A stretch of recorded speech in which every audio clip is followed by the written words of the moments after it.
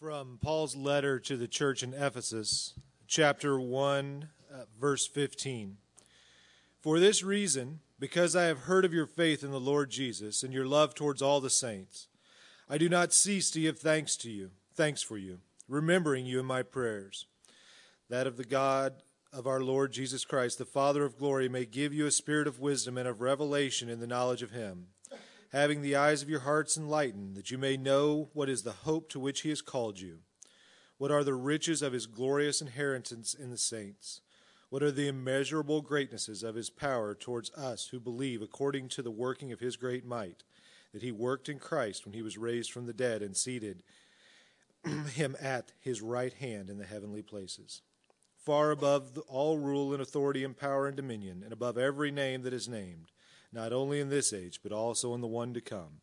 And he put all things under his feet and gave him as head over all things to the church, which is his body, the fullness of him who fills all. This is the word of the Lord. All right, you guys can be seated. Our study this morning in Ephesians takes us to the next phase of Paul's letter. It's the first mention of thanksgiving and prayer that he makes. Now, it's typical of Paul to thank God for the people he's writing to and mention his prayers for them. As we've seen the last 3 weeks, this is not in the normal place where Paul puts it, though. Paul opens his letter with an introduction. He tells who the letter's from and who it's to, and he extends the comment of grace and peace unto you, and then he typically moves into his thanksgiving and comments on prayer. Well, we've seen over the last 3 weeks that Paul erupted into worship. He starts into his letter as he normally does, and then he moves into this place where he is praising God for all the work that he's done. And if we had time this morning, I'd actually spend that time, I'd spend some time and go back and just reread that, and so that you'd have it in your minds, because all that Paul praised God for in those verses 3 through 14, those 12 verses, that one long sentence, 202 Greek words, stacking praise upon praise upon praise, he now prays that these people will come to know. That they won't just have heard the information from him, or that they won't just have information about it, but that they will know it. And he moves into this passage. He doesn't lose his passion and purpose. It's not as if all of a sudden Paul is done with this moment of worship. He spits out these 202 words, writes them down, gets up and just praises God, and then boom, all right, now I'm on to something else. Now see, this whole passage that we're reading today, these 9 verses, like the last 12 we studied, are still just one long sentence. Paul is still carrying along in this sense of passion and purpose by which he's begun writing. And so, as we look today, we're gonna pull this prayer apart, and hopefully we will learn from it. But I don't want you to just learn about prayer. I don't want you to just learn about Paul's prayer. And we're going to look at Paul's motive, Paul's petitions, and Paul's assurance in this prayer. But I don't want you to just learn about his prayer. I want you to learn to pray for one another in this way. As I thought about this lesson this week, and really last night, something happened that struck me that made me ask this question even more intently. Amy and I took a date night last night. We'd kind of been pushing our date night off, which I don't recommend for anybody, but we hadn't really taken a date night and gone and just spent time alone for a while. And so we reserved last night for that. And one of the things that we decided to do was go watch the new Sandra Bullock movie, Gravity. I'm not going to give anything away if you're planning on going to watch that. But in the midst of this movie, I'm sitting there watching. These things are on my mind, and there comes a place where her character is recognizing the gravity of the situation she faces. No pun intended. I mean, this is a big problem she faces. It's a big deal. I guess that's what I'm trying to say. She recognizes this, and she makes a comment out over the radio, would anyone say a prayer for me? And then she says, well, I would pray for myself, but I don't know how. No one ever taught me. And it dawned on me in that moment as I'm sitting watching this movie that really has nothing to do about anything spiritual, but it struck me. Whoever taught me to pray? I think prayer is one of those things that we just grow up, we see people kind of doing it, especially if you grew up in church. You just see people doing it and you kind of imitate them. You may have your own voice in prayer. You may say things slightly differently, But most of us, I think most of us, this is just something we've learned to replicate from generations ahead of us. But I think today, I think that maybe one of the most powerful things that can happen today is not just learn about what Paul prayed for, but that we can learn to pray for one another in this way. As we have approached this letter to the Ephesians, we are approaching it in the sermon series as a focus on what God has decided to do in his sovereign mission. We're calling it a gracious rebellion. By all accounts, by every perspective that man could have, sin had won. Death ruled. We have no hope. We are condemned to die. Objects of wrath. But God, in his sovereign power, by his sovereign will, with his sovereign purpose, decides to unite all things in him, in Christ. To bring everything back to right order. And he does that through Jesus. That's his gracious rebellion. And as a people of this rebellion, I think it's important that we move past praying for those surface issues and pray for those things that will affect us in all the surface issues. So I want us to learn to pray today. I want us to learn about prayer, but I want us to learn to pray for one another as Paul prayed. Now, I heard Ray Ortlund speaking on this a couple of years ago at a conference I was at. And he talked about this in the sense of this is a pre-approved prayer. Okay? God recorded this for us. He ensured that you and I could hear this. So it's something that we can copy and we can emulate. I don't feel bad about using Paul's exact words. Say them with sincerity and authenticity. But man, pray this for one another. I want us to learn to do that. So let's just dig in and let's see what the passage holds. And just look for how we can pray for one another. And we're going to deal first with Paul's motive in prayer. Now, in verse 15 and 16, we really get that. We get a picture of that. He gives us insight into why he's praying. And the very first thing he says is, or for this reason. For this reason. That's a phrase, and we could look at it and say, oh, it looks forward to the coming sentence, or it looks back. Everybody, this is one of the few places that everybody I read from, all the different perspectives I listen to, they all agree. This word in the Greek, the way it's been translated, it may give us some thought that it could look forward, but everybody I read from agrees this looks back. See, Paul's first motive is God's sovereignty. God is sovereign, and so I pray for his sovereign will. Paul prayed then, and if you think about what's in those first 12 verses, Paul prayed because he knew and understood God's sovereign plan to unite all things in Christ. Paul prayed because he knows God sovereignly elects and predestines. Paul prayed because he knows that God works all things to the counsel according to his own will. Paul prayed because he knows God's blessings are bestowed on God's people based on God's sovereign will. And see, these sovereign purposes motivated Paul to pray. And he didn't just say, I pray every now and then. He didn't say, I pray in this way sometimes. He said, I pray this way for you without ceasing. And I don't think that meant that he's always praying for these people constantly. There's never another thought in his mind. But every time he went to prayer for them, this was his request. This was his desire for them. This was his God-given, God-focused, God-anointed desire for these people. Always in prayer, this is the way I think of you. This is what I want for you. Because God is sovereign, I'm going to ask these things. Maybe you've heard it. Maybe you've heard this. Well, if God knows what's going to happen, why should I pray? God's sovereign. I don't need to ask him for anything. He knows what's going to happen. I don't need to waste my time with prayer. I just need to be about doing things. I need to go out and work and get stuff done for him. God's sovereign. He doesn't need you doing anything for him. He decides to use you. He decides to allow you to have a part. And part of the part you play is your prayer. See, God's sovereignty is not a reason to be lazy about prayer. God's sovereignty is a reason to pray consistently, constantly, to continue in it, to pray boldly and confidently. See, we don't have to be afraid to approach the throne of God. We don't have to be afraid to speak to the creator of the universe. We don't have to be afraid of a God whose power could smite us, just like that.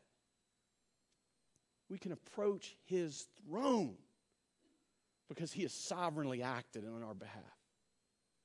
I mean, you remember back in the Old Testament, the Israelites, as they stood around the mountain, they're about to enter into covenant with God, and they don't want to go anywhere near the mountain. They don't want they don't even want to hear his voice.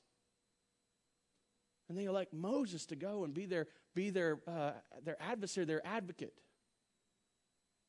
their liaison, because they're so afraid. Because God has sovereignly acted, we can boldly approach him. And we can approach him confidently. We can ask with confidence, knowing it's going to happen. If you want your prayer always to be answered affirmatively, like you want to hear yes every time, pray this prayer for God's people. He will do what he's decided to do. He'll never tell you no about this. Never. He wants this. There's no other prayer we can pray with such confidence but a prayer like this for God's people.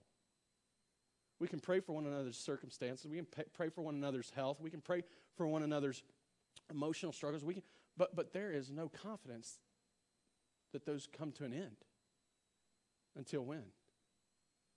The end. But this, despite the circumstance, despite the struggle, despite the issue, despite the problem, despite the reason that we would typically be drawn to prayer, God's sovereign will for his people should drive us to our knees to long for him to act according to his purposes for one another. And we can expect it to come to pass. Asking God to do what God has decided to do, it aligns you with God's purposes and his plans. See, it's not just about aligning your thoughts and your words. It aligns you, all of you, with his plans and purposes. Prayer's probably really less about what God needs to hear from us. It's about what God's doing in us. You see what I'm saying? God doesn't need our prayer. We do. So God's sovereignty motivated Paul to pray. The second reason Paul gives for praying is based on the response of the Ephesians to God's sovereign work. He says this. He says in verse 15, because I have heard of your faith in the Lord Jesus Christ and your love for all the saints. His knowledge of who they were in Christ. His understanding of who they were and who they'd been made to be. That's what drove him to pray this way. You see, his understanding and his perspective of who they were is what motivated this particular prayer. Now, it's a principle that it runs all the way through this letter, and actually you can see it in all of the Bible. Our response and the way that we respond to God should not be downplayed in any way. God's sovereign work is absolutely necessary. But if we remove the response, then we've removed one of the prime indicators of his work in us. See, when God works in people, there is an obvious result. There's fruit. He doesn't say there might be fruit. He doesn't say there could be fruit. He says there is fruit. And Paul saw the fruit of these people. He saw their real faith. He saw the results of that real faith in the way they treated one another. They loved one another. That word love isn't about feeling good and love you like, hey man, you mean something to me. It's not the love we say when we're getting off the phone, love you man. Love you. That we throw in at the end of a letter. This is sacrificial, proactive, servicing love. This is action for someone's best interest. This is godly love. He saw that evident in the Ephesians. And because of that, he prayed. Now, it's important we understand this. It's important we get it. Because as we pray, as we learn to pray, as we strive to pray, our prayers should be shaped by the person or persons, and their relationship to Jesus Christ. Just think about this for a second. I mean, it makes really a lot of sense if you stop and we just stop and think about it. If you know someone who doesn't believe in Jesus, and they're struggling with a job, and they say, "Would you pray for me?" You say, "Sure, I pray for you." And you pray to God, "God, would you just fix their job?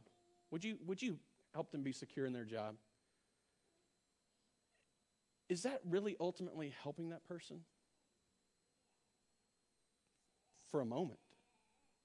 For what Paul describes as a wisp of smoke. You see, we're not, as we pray to God and we pray for non-believers, we should be praying for them differently than we pray for believers. Are we going to thank God for all the non-believers we know in our life? God, thank you for my lost friend, Joe Bob. Thank you for him that he's an object of your wrath and has no hope and will be condemned to hell. Thank you, God. Is that's not even, that's horrible. I'm glad and grateful for God for being a just God. But at the very same time, I'm glad and grateful for God being a merciful God. You see, and I'm begging God to save my lost friend, Joe Bob. And his name's not Joe Bob, I'm just going to tell you. But I'm not going to say it out there for the whole world to hear. But I have two people in mind as I think of them right now. I pray that God will save them. It's the same way that Paul prayed in Romans 10:1 as he has dealt with in 9. He gives us some beautiful perspectives of God's sovereign will to provide mercy or withhold mercy. But he comes in Romans 10:1, he comes to a place where he says, I pray that God would save them. Man, if your lost friends don't have you praying for their salvation, what are you praying for them for? You know, I was struck months and months ago. A girl sent to our prayer request form that's on our website. She sent this prayer request. I don't know how she came across it. I don't know how she ever heard of us. She is sick to her stomach as she recognizes a dear friend of hers is lost. And she's praying for his salvation daily. She's reaching out and asking others to pray. Resting in God's sovereignty, but not ceasing to ask for his salvation. You see, our prayers should be shaped by the people that they are prayed for in that person's relationship to Christ. Who is that person in Jesus? Who are they in relationship to Jesus? What are you praying for them? Praying for your enemies. Jesus said it, Matthew 5:44. He tells us, love your enemies and pray for those who persecute you. Now, there's all kinds of imprecatory prayers for God's vengeance, prayers for God's justice in the Psalms. Huge, powerful prayers to ask God to act on the behalf of his people, to revenge, to bring their revenge or to bring vengeance. But let me tell you, as believers, as a people who should have been and received his wrath, if all we want is his revenge, that says more about us than it does the people we're praying for. Pray for his vengeance, but pray for his mercy. You see, and as Paul prays, he knows he is praying specifically. You heard it back in Ephesians 1:1 when he wrote the letter, when he introduced the letter. He's praying for specifically for those he's addressing in this letter. The saints who are in Ephesus. You remember what saints means. Saints is a person who's been made holy. Saints is someone who God has set apart, who God has chosen for himself. But there's a second clause. It says, saints who are in Ephesus and are faithful in Christ Jesus. A people who have been chosen and whose holiness is made evident in their life. These two things go together. As he prays for them, he knows who he's praying for. He knows they're in Christ, and he forms his petitions. He determines his prayer based on their connection to Jesus. Well, what does he ask? Paul's petitions in prayer, what did he ask for? He's not asking about Aunt Susie's ingrown toenail. He's not asking about some distant relative's job circumstance. He's not talking to God about health. He's not talking to God about finances. He's not even asking any specific circumstantial request. And I think that is absolutely imperative for us to see. I mean, you've done it. If you're in a community group, you've done it. You've sat around, you ask prayer requests, and this is a point where, nobody wants to look at one another anymore. We all look down, look at the floor. Anybody have any prayer requests? Nobody wants to make. I think it's partly because we're scared somebody's going to ask us to pray for somebody else. Because we've never been taught to pray, we get scared, right? Well, we won't make eye contact. Anybody got any requests? And I'm not saying, listen, man, hear my heart. I'm kind of poking fun, but I am not saying it's bad to pray for the circumstances of one another's life. If you've got emotional struggle, if you've got vocational struggles, if you've got issues that you're dealing with in your family, bring those and pray for them. But if that's where your prayer stops, we are missing the depth and power of prayer. You see, if our whole life resides in what we experience here, we are missing the depth and power and beauty and majesty of the gospel. It starts down deep in here. And Paul saw that, Paul knew it, and Paul brought it. So as he prays, he prays for some very specific things, some very powerful things. He prays that God would give these people a spirit of wisdom. And maybe you've heard wisdom described as a right use or a right use of knowledge. It's about having knowledge with experience and skill. It's about being able to take knowledge and do something with it. He wants us to have a spirit of wisdom. And there's a lot of discussion in the commentaries about whether this spirit should be capitalized, signifying the Holy Spirit, or should be lowercase s, signifying our spirit. And it depends on what translation you read as to how the interpreters translated it. I believe in the NASB and the King James it's capitalized. I can't even remember what it is in the ESV. But the reality is that I don't think that debate really matters. And here's why. Because you're not going to have a spirit of wisdom. Your spirit is not going to be wise if you've not been given wisdom by the Spirit. The Holy Spirit brings wisdom to your spirit. You see, He brings you into truth. He gives you understanding. He gives you insight. He gives you skill. He gives you ability. He gives you opportunity to use the knowledge that He brings to you. So without the Holy Spirit acting, your spirit is going to be dull. But Paul wants these people, these believers, to have a spirit of wisdom, a revelation. We don't know God if He hasn't revealed Himself to us. You can look at any culture. You can go to the deepest, darkest parts of Africa or South America. You name a continent, you go to the deepest, darkest places where nobody else has been. You'll find people who have devised gods of their own because everything around them tells them there's something more out there. But without revelation, they create gods out of the created order. Oh, and just in case you're wondering, that happens here too. In the most illuminated places in America, without His revelation, we create things out of the created order. It may not be the sun.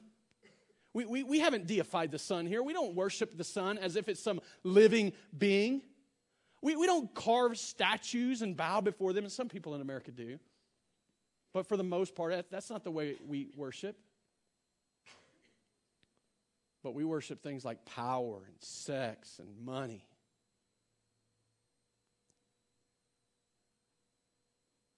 Certainly not any better objects of worship.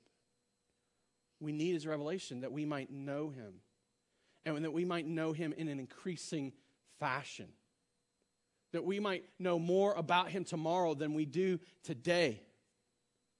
We need His revelation. And He specifically says that third thing He says is knowledge of Him. He asks that we'd have a knowledge of Him. Different. It's different than just knowing about God.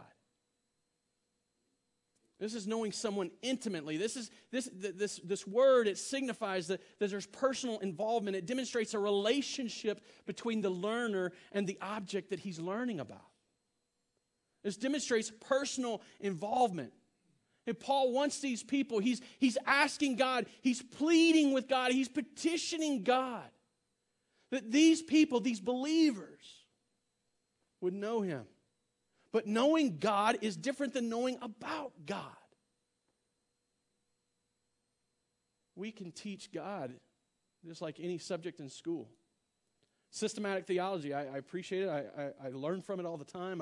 I have volumes on it. And in fact, the biggest set of volumes of systematic theology I have takes up about that much room on a bookshelf. That's about 1.5 feet, 2 feet on a bookshelf. It's by Louis Sperry Schaeffer. It's 8 volumes.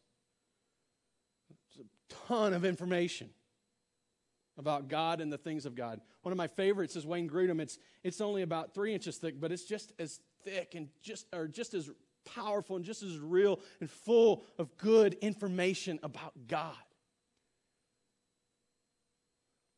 But we can teach these things in classes. In fact, in many ways, that's what systematic theology does. It breaks it down into subjects that we can just teach. And I can talk to you about God's sovereignty, and I can talk to you about God's providence, and I can talk to you about His attributes. I can talk to you about His work. I can talk to you about His actions. I can talk to you about His plans, and I can talk to you about His purposes, and I can come to you and give you this information. And you can learn a lot about God without ever really knowing God. Paul wants you,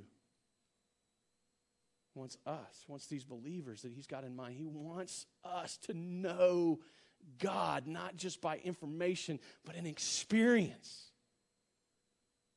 in life. Now, if you've been here, I want to call this to your attention. And there's a reason for it. If you've been here and this is where you call church and you have been with us through the summer, I want you to hear that this is the exact same thing that I've been pleading for this church for months and months and months. I want you to know God. I want you to know God like I know God, but I want you to know God more than I know God. I want you to be so full of Him that it overflows so much that as you walk into the world, that nobody can help but take notice that there's something different. That His grace just bubbles up out of you and touches everyone you meet. That His joy is so real that even the worst of circumstances don't get you down. That the peace that you experience with Him flows into the relationships that you have among one another. That the satisfaction you found in Jesus leads you to contentment in your life here and longing more and more for your life there. Even so, come Lord Jesus. That's what I want for you. To know Him that well, to know Him that deeply and intimately. That this stuff doesn't matter, that it doesn't shine and shimmer, that it doesn't tempt you and pull at you, but that it becomes dull and waste and the pile and heap of trash that it is. The wasting, rotting filth that's in the world. To be replaced by the joy and satisfaction of living in the light of your salvation. I want you to know God like that. I think that's why Paul wants you to know God. I want you to pray for one another to know God like that. I want you to move beyond the ingrown toenails, the circumstantial struggles, to the depth and the power and the beauty and what the gospel brings us. Know God.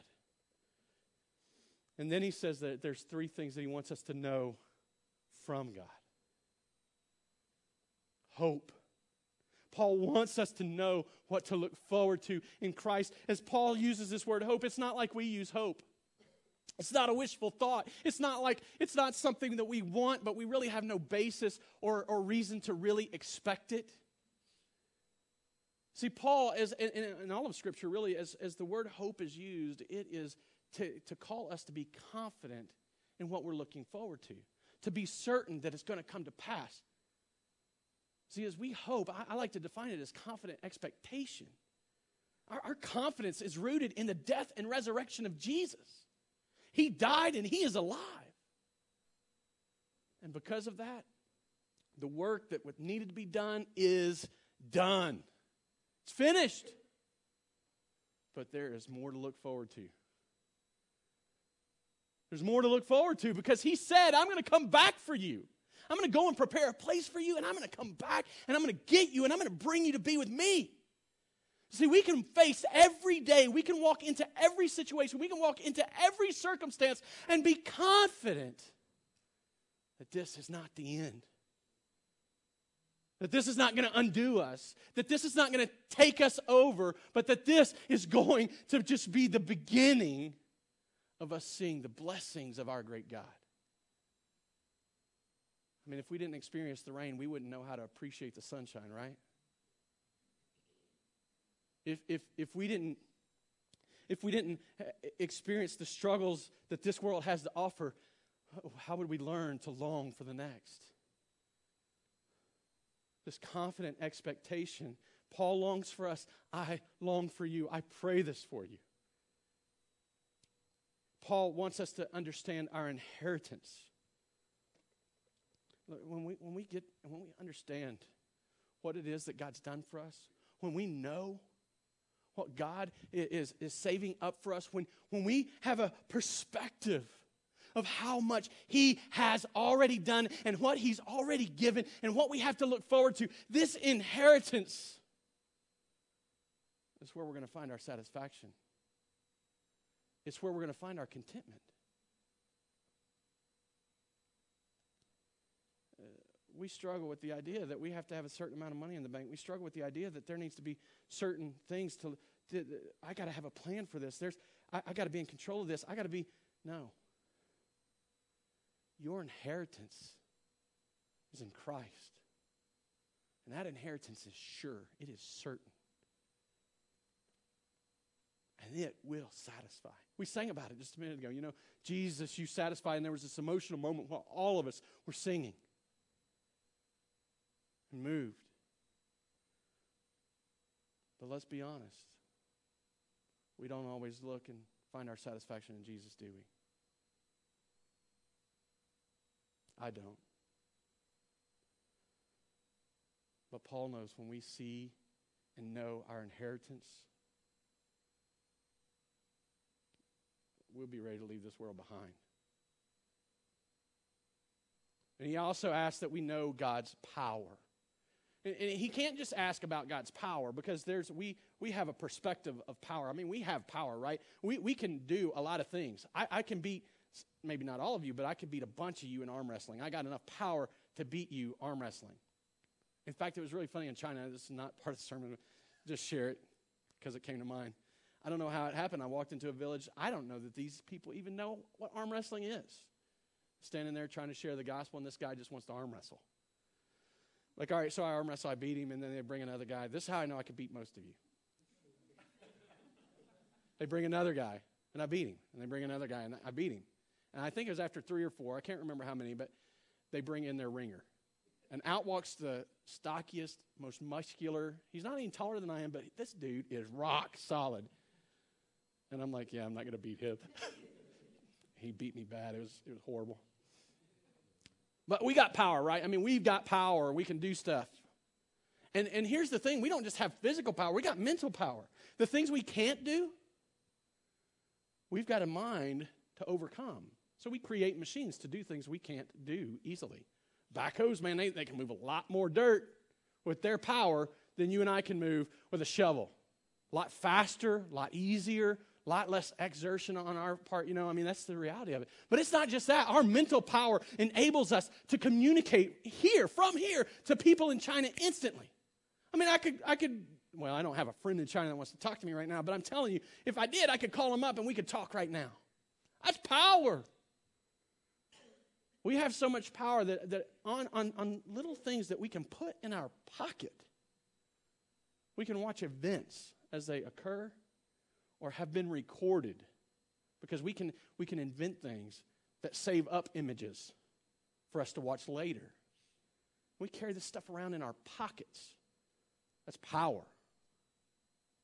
We have so much power that we can even fend off the aging process. Diseases today that would have automatically meant death before, we can actually treat them. And the death toll from them is much less today than it was years ago. Cancer is one of those. It's horrible to ever hear that someone in your family has cancer. It still carries a stigma with it.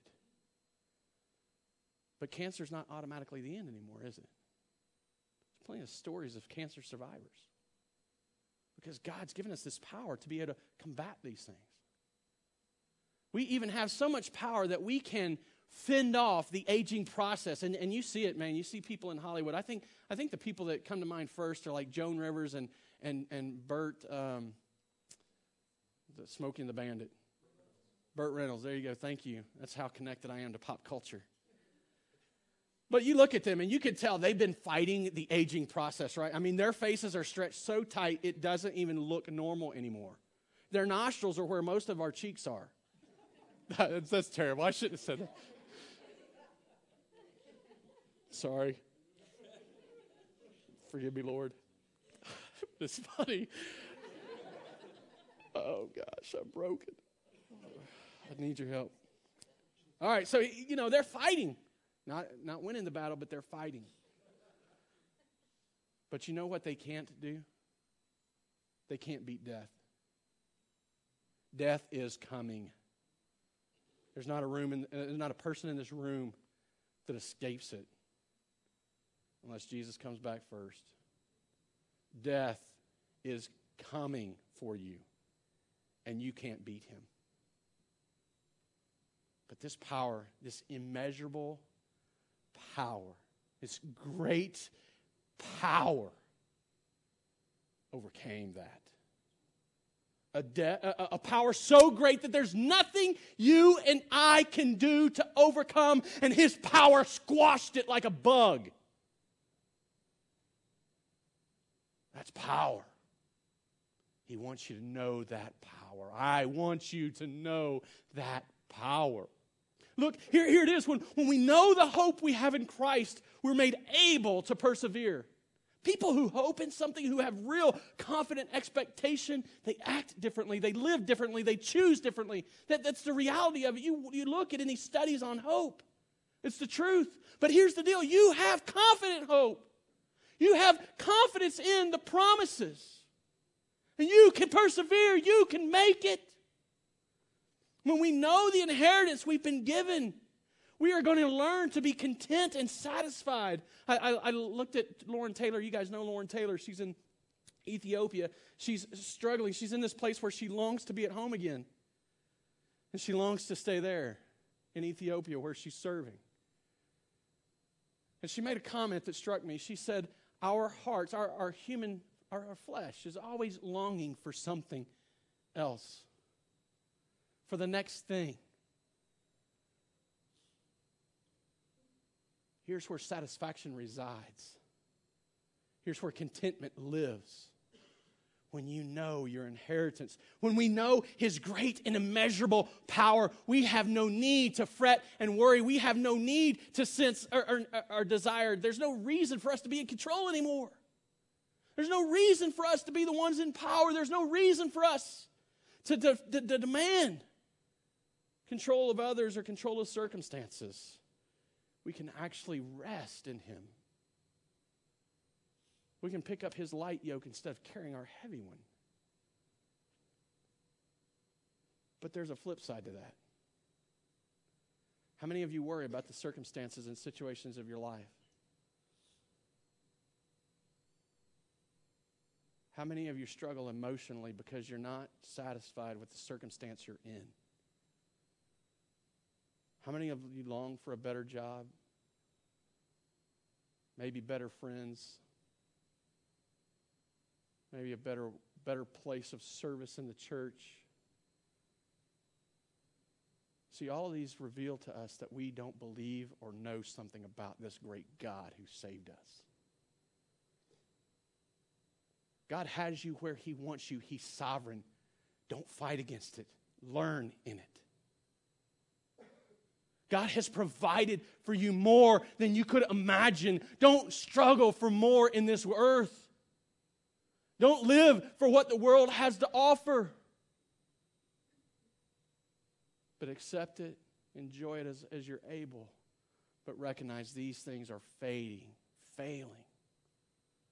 Be satisfied.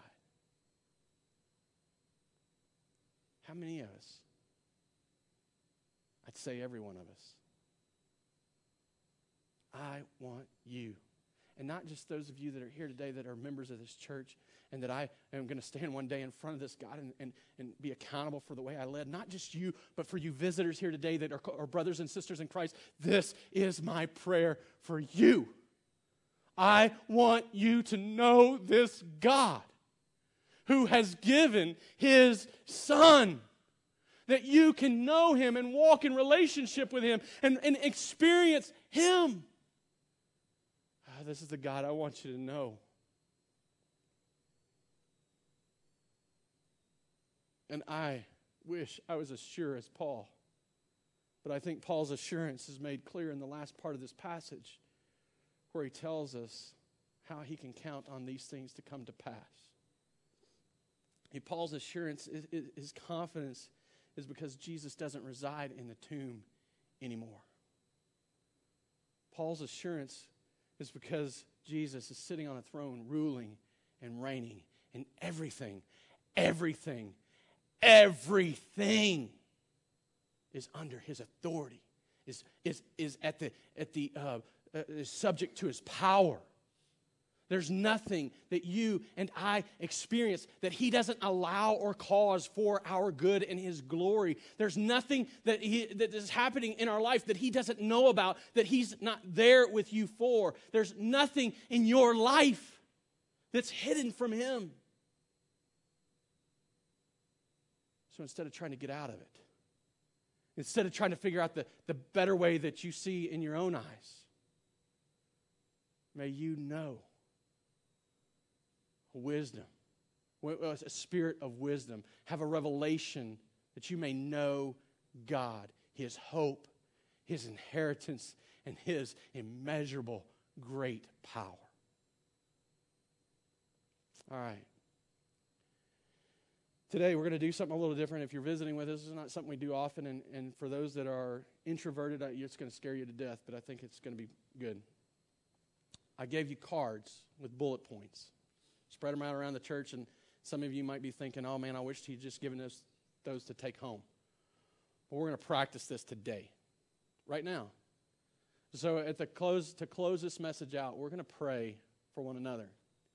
And so I'm going to ask you, not just husbands and wives, but just groups, 3, 4, 5, whatever, what's comfortable. If you're just sitting by yourselves on a row, turn around and talk to the people behind you. You don't need to share a lot about your circumstances. Just spend time praying these things for one another. You see, here's the reality. God has called us into this gracious rebellion.